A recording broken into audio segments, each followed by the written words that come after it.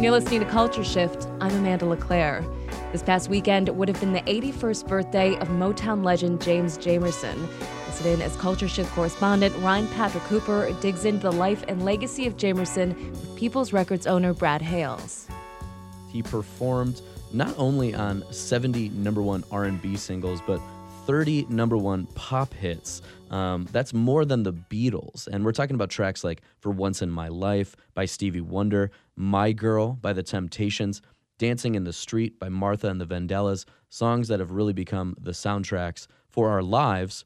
And one song that's very pertinent that he performed on today is What's Going On by Marvin Gaye. He had a huge impact not only on that song, but on that entire record. And Brad Hales here from People's Records. Tell us a little bit about James' role on that track. Well, I mean, Jamerson's role in general is that he shifted the focus in pop music a lot more to the bass. The bass is not really a lead instrument. It's just kind of, previously was something that followed the chord patterns or followed what the other instruments were doing. But he really had more of a walking, deeply thoughtful style where he moves about freely like a lead instrument. And so if you listen to what's going on, listen to where he chooses to get busy and where he chooses to leave space, he's not playing it in a traditional way. And when it was time to record this, Marvin felt really urgent about it. He had to find Jamerson, legendarily, like he was drinking in a bar somewhere, and they picked him up and brought him into the studio late at night and quite drunk. And he played this song as a first take, laying down on his back. He had never heard the song before, and the first take was the one that we all know and love. You would never know that by listening to the song today. So let's go ahead and listen to it. This is What's Going On by Marvin Gaye.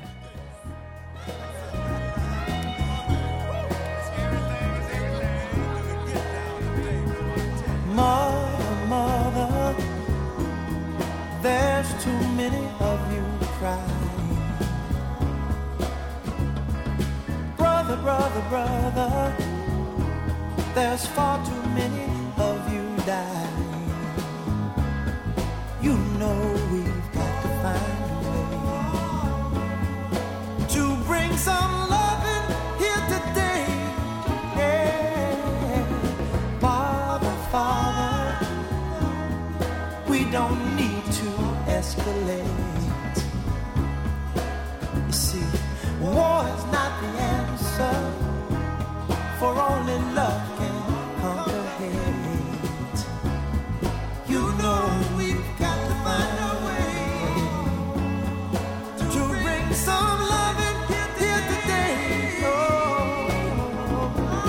picket lines and picket signs don't punish me with brutality. Talk to me so you can see what's going on. What's going on? Yeah, what's going on? Oh, what's going on? Right on.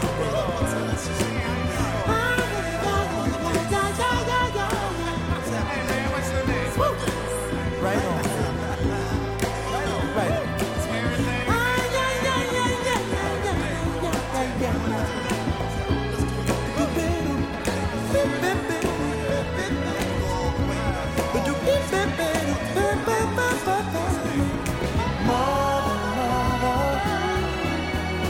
Everybody thinks we're at home. Oh, but who are they to judge us? Simply cause our hair is long. Oh, you know we've got to find a way. Bring some understanding here today. Oh, picket line and picket sign. Don't punish me with brutality. Come on, talk to me so you can see what's going on. Yeah, what's going on? Tell me what's going on. I'll tell you what's So that was What's Going On by Marvin Gaye. When you look at the legacy of James Jamerson, he performed on about 95% of Motown songs in the early to mid and into the late 60s. But he also worked with artists that were outside of the Motown roster, like John Lee Hooker, who was a massive influence to blues. And when John Lee Hooker was in Detroit doing an extended engagement at the Apex Bar in the North End neighborhood of Detroit, he ended up writing a song called Boom Boom. And Jamerson ended up performing on that track because John Lee Hooker had reached out and said, I need the best of the best to perform with me on this. And Brad, tell us a little bit about James playing on that song by John Lee Hooker. Well, this was pretty early on in his career. And on this one, there are no acrobatics. He's doing just what's required, which anything too busy would clutter it up. You know, he's kind of like playing a more traditional bass role, but that's the wisdom, that made the song a classic.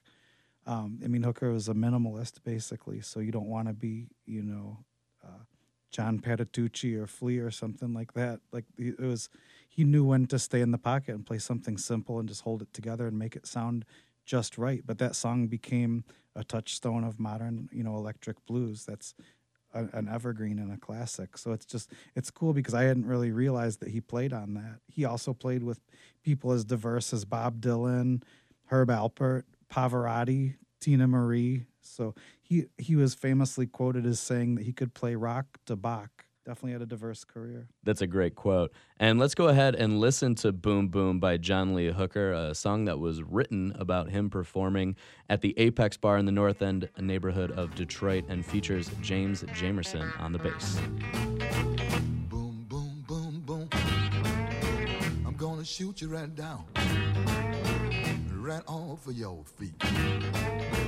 Take you home with me, put you in my house. Boom, boom, boom, boom. Mm-hmm. Mm-hmm. I love to see you walk up and down the floor. When you're talking to me, that baby talk, I just like it like that. When you talk like that, you knocks me out, right off of my feet. How? Oh, baby, I love you, baby, little baby. Ah, yeah, yes, baby, shake it, baby. Shake it, baby. Shake it, baby. One time for me. Oh, yeah.